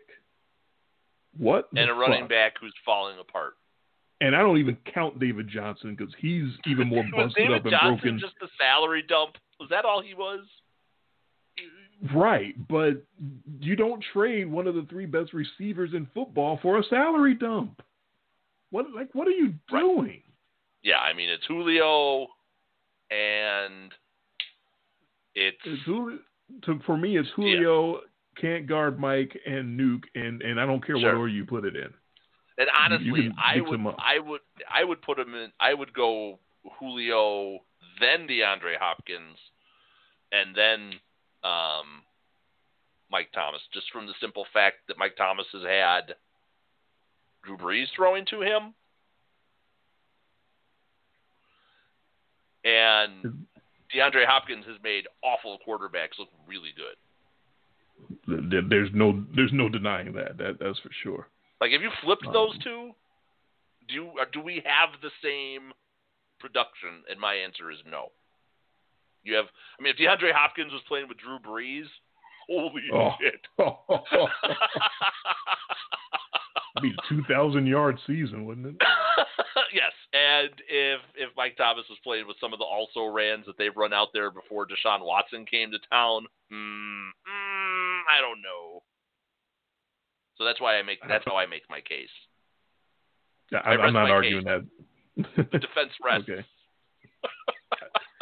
I have no argument for those three in any order anyone wants to put them. No argument about it. Julio Jones is probably going to go down as an all-timer.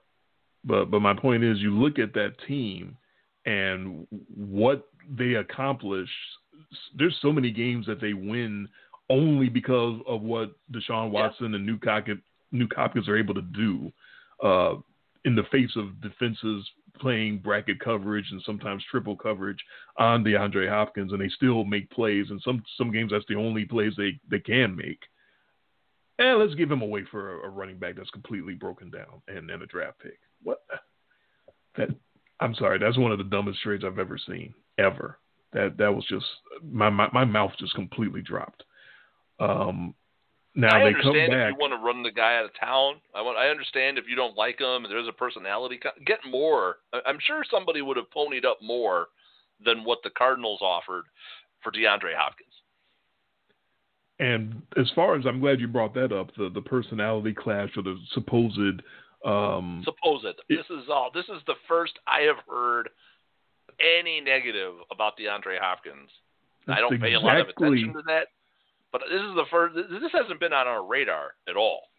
That's exactly the point I was about to make, Jason. Is I've never heard any bad thing at all about the guy. I've heard that he's a great guy, a great kid. I've heard stories about his mother, and he gives his touchdowns to his mother in the stands every time he scores. And the story that she went through, which was actually on I think ESPN E60 or something like that, and the horrific story of how she became blinded.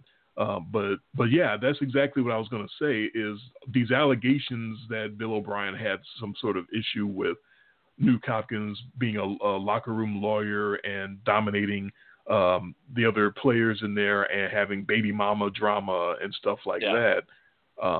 I've never heard anything about that. And more so, my point being, in this day and age with social media and everything, if the guy is that much of a problem, we'd have heard about it by now, because you can't really keep secrets now anymore. Some player would have told a reporter on background, who would have then tweeted about it, and an anonymous source tells me we'd have DeAndre corroboration Hopkins by now, right? Yeah, a couple of players have told me anonymously that DeAndre Hopkins was a problem, was a diva, The was locker this, room was that. cancer. Yeah, we'd have heard about all this stuff before now, and it's been the opposite. We've actually heard that he's a great kid and hasn't had any issues. So yeah, that I'm not believing any of that crap at all. And I think that's just Bill O'Brien being incompetent and trying to justify a terrible trade by starting some rumors that are really unfounded. And he seems like the worst executive right now in football. With an ultra-talented team that he now has a little less talent on. A lot less talent on. Not only that, you talk about this day and age, you can't handle players having baby mama drama. You're going to have about 18 players on your team. You better be prepared to go 2 ways. I don't like you having baby mamas around. I mean, that's like half your locker room, probably. Yeah. Yeah, no, you're right. Just saying. Just saying. No, yeah. You're absolutely right about that. And if they are baby mamas or married to him, either way, the mother of your child, if it's your wife, what are you saying anyway? If you got problems with somebody's family trying to be around and stay close, it's family. How do you have a problem with somebody trying to keep family close to them? Would you rather them have people that aren't related and gangsters and stuff like that? And who was the guy on the White Sox who basically got run out of town because they couldn't handle his kid in the locker room? Recently, in the last 10 years? In the last decade. Yeah, it wasn't Adam Eaton, but Adam Eaton was talking about how the kid was like a locker room leader and he's like a 14-year-old punk. God, what the hell was that? I know, this is what it reminds me of. No, I but even that had corroboration. Right, that was documented. Yes. I just wish I could remember who the player was. He was a redneck idiot who had his kid around in uniform as if he's part of the team, and he had another moron, Adam Eaton, backing him up and corroborating everything. I know exactly the story you're talking about. It's too late in the evening for me to remember the guy's name, but I know exactly the story that you're talking about. I'm gonna find this quick. Adam LaRoche. There you go. He retired because the White Sox didn't want his kid in the locker room all the time. First thing that came up. Literally. The first thing that comes up when you type in, all I did was type in White Sox player kid in locker room. It literally comes up. It just has in a big box, Adam LaRoche retired because the White Sox didn't want his kid in the locker room all the time. There you go. No, but there's articles, right? There's articles, there's corroboration, there's quotes. All we have with this DeAndre Hopkins thing is Bill O'Brien trying to basically explain away why he made an idiotic trade. Justifying one guy trying to justify it and having nobody else back him up and say, Were you the one who posted the meme that had gone out there where somebody tried to make that trade in Madden? And Madden said no. And it got declined. If you put in that exact trade of whatever it was, Nuke and a 4 for David Johnson and a 2. Yeah. Madden said no. That's No. The Houston Texans are not interested in this trade. Make a better offer. Now.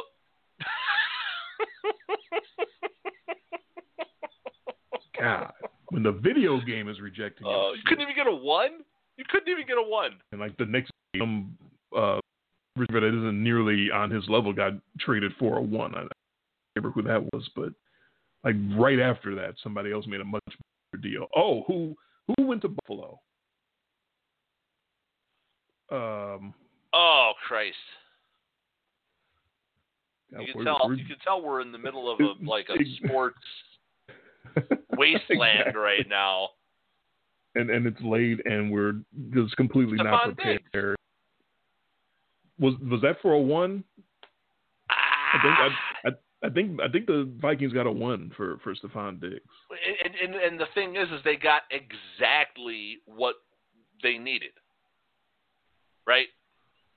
Yes, the Bills got a number 1 receiver that they've needed all this time. Yes, they did receive a Wait a minute. A first-round pick. Here's what the Bills gave them: a 1, a 5, a 6, and a 4 in 2021. Right. For Stephon Diggs, who, as much as I like him, is not DeAndre Hopkins. No, he's good. Right. I like him a lot. He's real good. He's not DeAndre fucking Hopkins. No. And God. I don't know what the Bills' other moves are like, but I am assuming that the other two receivers are still there. I don't know if John Brown and Cole Beasley are still there, but if you're adding Stephon Diggs to those two, now you're potent. Mm-hmm. They've needed that. They've needed a one, and that's what they needed, and that's what they got.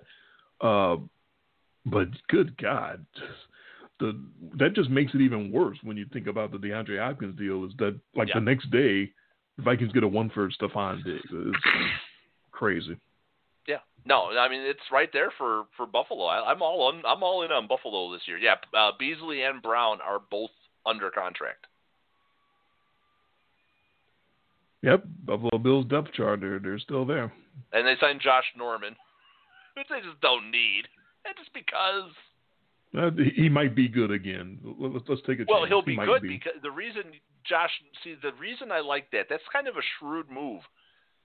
They already have Tre'Davious White, so they don't need. Nobody's bringing Josh Norman in to be the guy. Okay. I So like now that point. If you're bringing Josh Norman in to cover the other team's third best receiver, he's better than the other team's third best receiver. Okay. No, that's a good point. The reason I didn't like it necessarily is because I think Josh Norman is a clear example of one of those guys who busted his ass to be the best until he could get that big free agent contract and then just, I'm retired now. He's on the field, but he's basically retired already. He's one of those. So, okay. But it's low risk bringing him in. I admit that point, and it's also a good point that he's not going to be relied on to be the shutdown corner anymore because they already have a shutdown corner. Yeah, they have that guy. So instead of getting burned for touchdowns by the other team's number one receiver constantly like he was with Washington, he'll just get burned for 20 and 30-yard receptions by the team's slot receiver, which is less damaging. So I understand that. But he's still finished. He's still retired. Right. But if you need him to just go out there and cover up a slot, he can do that. He can. He's better. Sure. Don't you think he can cover a slot? He can if he wants to. He could if he decided to. Yeah. Yeah. Heavily incentive-laden contract. So I bet you he has a good year. It's low risk, so I understand. Yeah. So no, I'm all in on the. I would fully expect the Bills to draft a tight end. That's that missing piece. That's the last piece. The Josh Allen can have those weapons, but he still doesn't have that safety blanket. You know, he doesn't have that big target when he starts scrambling around, just waving his arms going, I'm wide open. He doesn't have that guy yet. That's all. Right. I think that's what they need. I'm all in on the Bills right now. Well, they might have it between Smoke Brown and Stephon Diggs if they both go on go patterns. I don't know if there's they might be any waving their arms 40 yards downfield. Yeah, I don't know if any team has a pair of cornerbacks that can cover both of them. You might cover one, but not both. Yeah, especially if you have a quarterback who can break contain.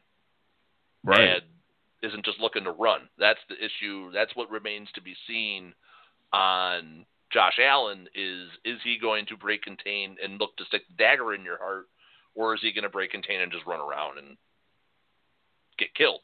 No, that's the difference. If he wants to run around and get killed, he'll still be a project. But if he wants to stay back there and play quarterback, then that's the if he stays back there and plays quarterback for all 4 quarters in Houston, then they win that game easily. So he's still got some growing to do. Yeah, I'm looking at your Bears. I'm looking right now at all their signings. Yeah, I'm not. Yeah. Jimmy Graham is going from Aaron Rodgers to the Bears.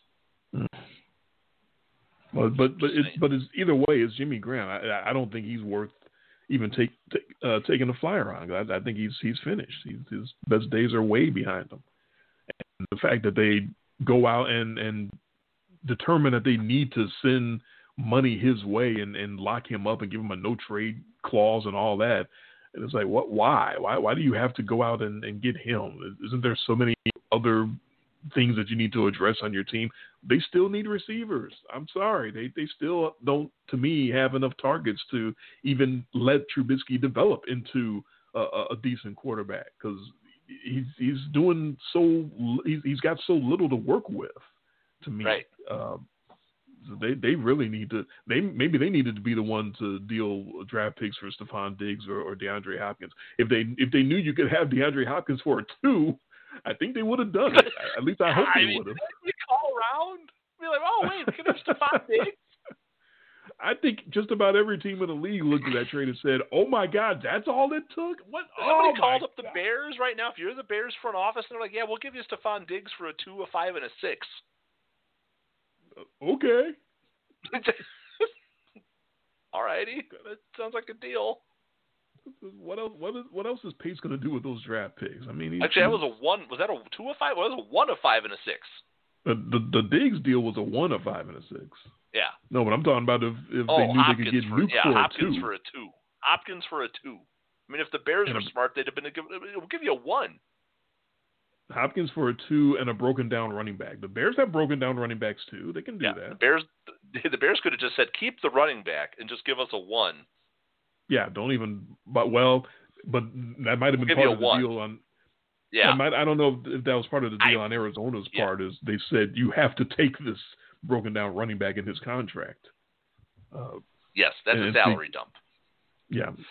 So speaking of running backs, your Falcons go and get Todd Gurley. Yeah. Okay, I thought you'd be much more excited about that, but okay. I like the deal. I think that you talk about a risk that's worth taking. Todd Gurley could be the best all-around back in the league if he's motivated. Yeah, it's a 1-year deal. Yeah, it's a proven deal. It's not heavily incentive laden. He's a big time injury risk. He's falling apart before our eyes, but what he brings, pass receiving, running back, I mean, one of the best in football, and Matt Ryan will absolutely love having that, especially now that they've moved on from Devontae Freeman. I have a feeling you're still going to end up seeing he's going to end up sharing a lot of time with Ito Smith, I believe, is the next guy who was after Freeman on the depth chart, which is probably one of the reasons why they brought in Todd Gurley. If Gurley plays 10 games, I'll be shocked. I think he'll play all the games or close to all the games. What he won't do is get more than like 10 carries. They're going to still be a very, very pass-heavy offense and just mix him in, with occasional runs and catching the ball out of the backfield. So what I did find interesting was them essentially trading Austin Hooper for Hayden Hurst. Right. Because Hooper leaves by free agency, and the Falcons immediately turn around and trade for Hayden Hurst, who I like. So that's still a loaded offense. I mean, my God. Oh yeah. It's still, that team is offensively set to score a lot of points, but what are we going to, defensively, I think, has always been the problem. They moved on from Vic Beasley. They brought in Dante Fowler. That was their defensive move. So we'll see. A lot of money. Yeah, so we'll see. Well, they just, that defense is so loaded, and it can't stay on the field. Just can't stay healthy. And in the second half of last season, they changed up the defensive coordinator. They took away the defensive play calls from Dan Quinn. It was Raheem Morris took over. Radio Raheem. And they got, and everyone's going, they got Raheem Morris, and he took. No, what happened was, very quietly, a lot of those hurt guys started coming back. Right. And then they go on that crazy run in the second half of the season, and I mean they beat the Niners.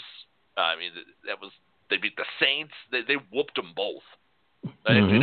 They whooped the Saints and they beat the Niners at the very end. But still, that was the two teams I believe in the NFC title game.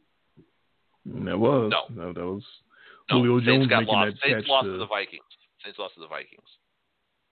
Oh yeah, in the first round. That was That's right. A We big all shocker. forget about that. See, yeah. Getting back into the mode, it's hard. But still, they whooped up on some good teams in the back half of the season after that we had left them for dead. We actually had to rescind a mail-it-in team award for the first time ever. And so which team are we going to get next year, right? Are we going to get the 1-7 Falcons, or are we going to get the team that went 6-2 down the stretch? We'll see. Yeah, no telling at this point. They're obviously thinking that Fowler is going to be an upgrade over Beasley, which I would have to agree with. Tack McKinley, I believe, is still there. So a lot of untapped potential on that front line. Grady Jarrett should still be there. I'm still fuzzy, but I believe he's still there. I thought he signed a big deal too a year or two ago. So, yeah, but that back end just can't stay on the field. So many injuries with the defensive backs. Yeah, Ricardo Allen, DeMonte Casey, Keanu Neal. I will tell you, Keanu Neal hits as hard on Madden as he does in real life. Keanu Neal hits people in Madden, and every third time he does it, it's a fumble. He's a fumble-generating machine. It's a great video game team. We've seen that many times over the years. Yeah. Teams that you put that talent in optimal position on a video game where you don't have to worry about injuries or guys who don't try all the time, and you just go straight talent, just pure talent. It's like, oh wow, that's a hell of a team right there. I wonder what they'll do in real life. The Buccaneers, that's another reason, that's sort of low key why I think they also might be successful, is that defense doesn't show up every Sunday in real life, but if you take the talent and put it on a video game, it's like, oh shit, look at all these guys. Look at Levante David, tackling machine, and they got some real talent on that defense. And if they can put that together, that's sort of a low-key factor to the Buccaneers this year. I'm talking myself into taking them as a playoff team because they have so many pieces that if everything goes right, they can really do some damage. So I'm kind of liking that Brady move. As crazy as it sounded, I think it's worth the risk.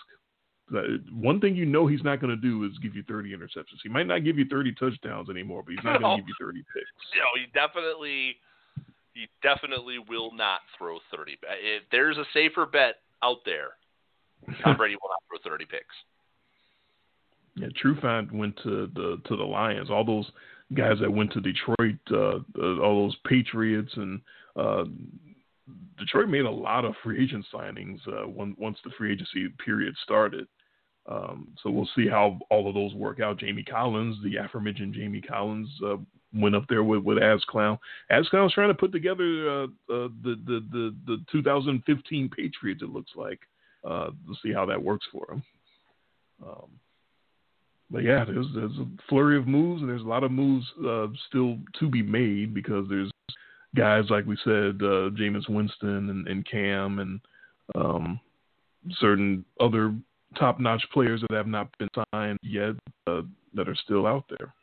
So not over yet. It's been crazy. Got a little football talk in there. Well, that's good. I mean, it's like at least it's a little island of like normal life, right? It's the only thing sports-wise that we can talk about. We can't talk about baseball coming up because we don't know when the hell they're going to play. Yeah, I mean, it's literally the last thread. It's the string that we're holding on to before the whole thing unravels. Yeah, before this becomes a show about life hacks. I did have three stories concerning the whole coronavirus deal that had come up that I wanted to sort of ask your opinions on. Nothing too elaborate, but just kind of quick hit. The three things that jumped out to me, like, whoa, okay, we're really in a weird time of history right now. Of course, the story about the guy here in Tennessee, I don't think anywhere near Memphis. I think they're over in Chattanooga. Yeah. But the guys that brought up all the hand sanitizer and was trying to mark it up and sell it on Amazon, and Amazon basically shut them down and said, okay, that's enough of that. And so the guys, let's see, Noah and Matt Colvin were their names, and the story was in the New York Times on March 15th, written by Jack Nickus, and he talked about that they went on a 1,300-mile trip across Tennessee, went into Kentucky, hitting all these Walmarts and Dollar Trees and Home Depot and Staples and cleaning out all their hand sanitizer on March the 1st. And it worked, because before Amazon shut them down, they were sending these bottles out on Amazon for as much as $70. These little bottles that they bought for $1 each or $2 or something like that.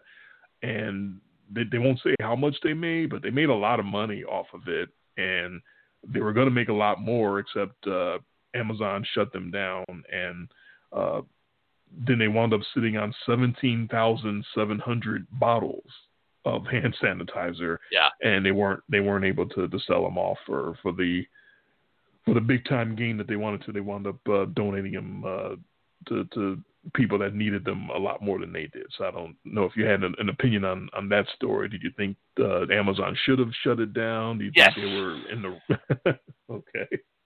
No, these guys are douchebags. I mean, right? I mean, now, with that being said, I want to know who the idiot is paying $70 for a bottle of hand sanitizer. I don't know. When it's just wash your hands. Just wash your damn hands. That's a great point. In the story, there's an example of maybe that might answer that question for you. Michaela Kozlowski, a nurse in Dudley, Massachusetts, had been searching for hand sanitizer since before she gave birth to her first child on March 5th. When she searched stores, which were sold out, she skipped getting gas, avoided having to handle the gas pump. And when she checked Amazon, she couldn't find anything for less than $50. So that might answer who would be looking for, say, somebody who just gave birth, who's really, really trying to avoid germs because they have a newborn. Maybe people who are extreme germaphobes who were kind of panicking over what was happening. So there's people out there, I guess, that would say, oh, my God, I have to have hand sanitizer right now, and I'll pay $50, $70, $80 for it. We wouldn't do that because that's crazy. No. But there are people who would. I would figure out a way to just make my own at that point. Yeah, that's what your wife is doing a little bit. That's right. That's what my wife has started doing tonight, actually.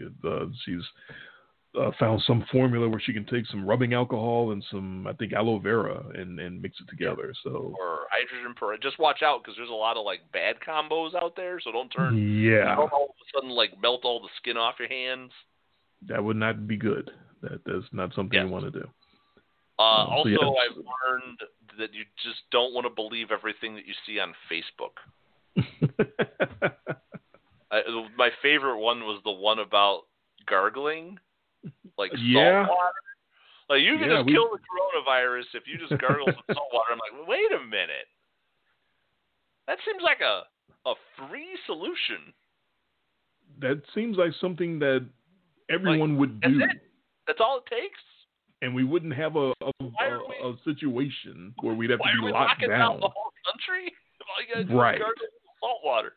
Yeah. Yeah. If you stop and think for 1 second, these home remedies, no, that's not the answer. Because if it was, everyone would be doing it.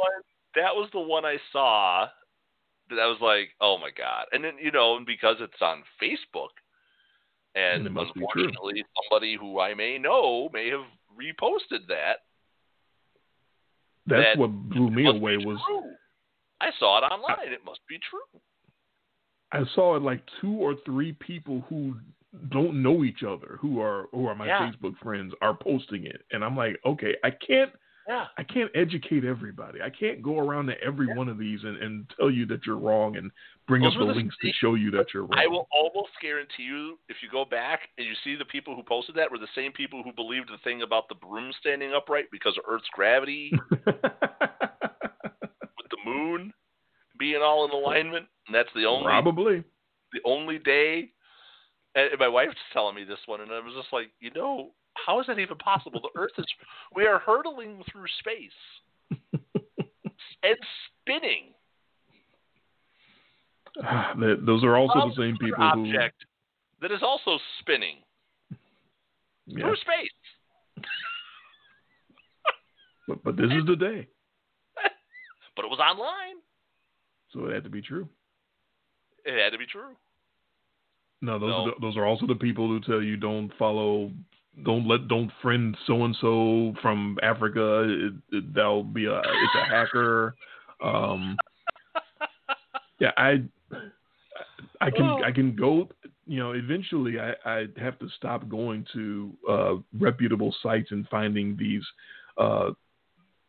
articles that debunk all of these things, because I start to get like backlash from the people posting them when I try to post the correct information and let them know this is wrong and dangerous. Sometimes they come back and say, okay, thank you, I appreciate that. But other times they come back with something. Somebody posted something that was along those same lines. It was some sort of solution to a health problem, and it was wrong and dangerous. Because and I told them so. I'll be the guy who, once I've hopefully lived through all this, hopefully we've all lived through this, and whatever the final toll ends up being, but we've heard it's not going to be a low number, right? No. And whatever the final toll is, I'd be the guy who posts to links to the article on Facebook or Twitter with like what the final toll is, however many thousands of people are going to die of this, or tens of thousands of people could die from this. Or more, or who knows? Like, there's already like 15,000, I think, worldwide. But again, with a planet with 7 billion people, 15,000 is a very tiny number. But still a lot of people. And I'll be the guy who will post like, "Wait, you mean the gargling the salt water didn't work?" That's what I would post. I'm that guy. And you'd be within your right, because some of this stuff is just like so stupid. Like, how can you people believe some of this? Well, all right, we got 3 minutes before we get 2 minutes before we get snipered. You said you had another story you wanted me to comment on? Oh my God, I did not realize we were that close to the end. Yeah, the other couple of stories Kings about of non sequitur. No kidding. That were my favorites were the one about the teenager in England who got suspended from school for selling squirts of hand sanitizer to his friends. I didn't hear that one. Oh, yeah. And I was shocked because that's so, like, at first I thought it was in America, and I was like, how can you Vegas. It wasn't hand sanitizer. I was like, how can you punish someone for being a capitalist in a cutthroat capitalist society? That's just, it wasn't face cream either. Don't believe what they're telling you.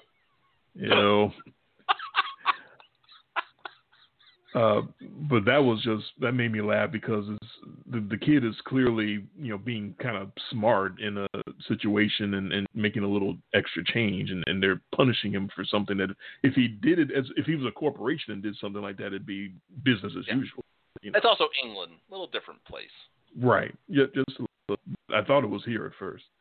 And then the the state of New York, who decided to combat hand sanitizer shortage by enlisting thousands of prisoners to produce 100,000 gallons of hand sanitizer in prison for no money at all. I'm like, okay, now that's what I'm talking about. That's how you make money off of a pandemic, is you just go to prisons and say, okay, all you guys that we don't care about anyway, go ahead and make this hand sanitizer for free, and you're not going to get a cut of it, and we're going to make all the money. That's America.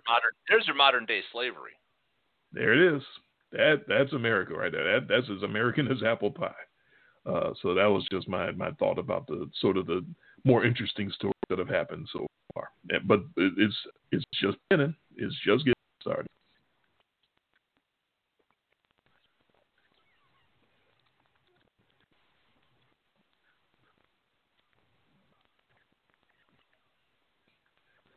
Judy was boring. Hello. Then Judy discovered ChumbaCasino.com. It's my little escape. Now Judy's the life of the party. Oh, baby, mama's bringing home the bacon. Whoa, take it easy, Judy. The Chumba life is for everybody. So go to ChumbaCasino.com and play over 100 casino-style games. Join today and play for free for your chance to redeem some serious prizes. ChumbaCasino.com. No purchase necessary. Void where prohibited by law. 18+ terms and conditions apply. See website for details.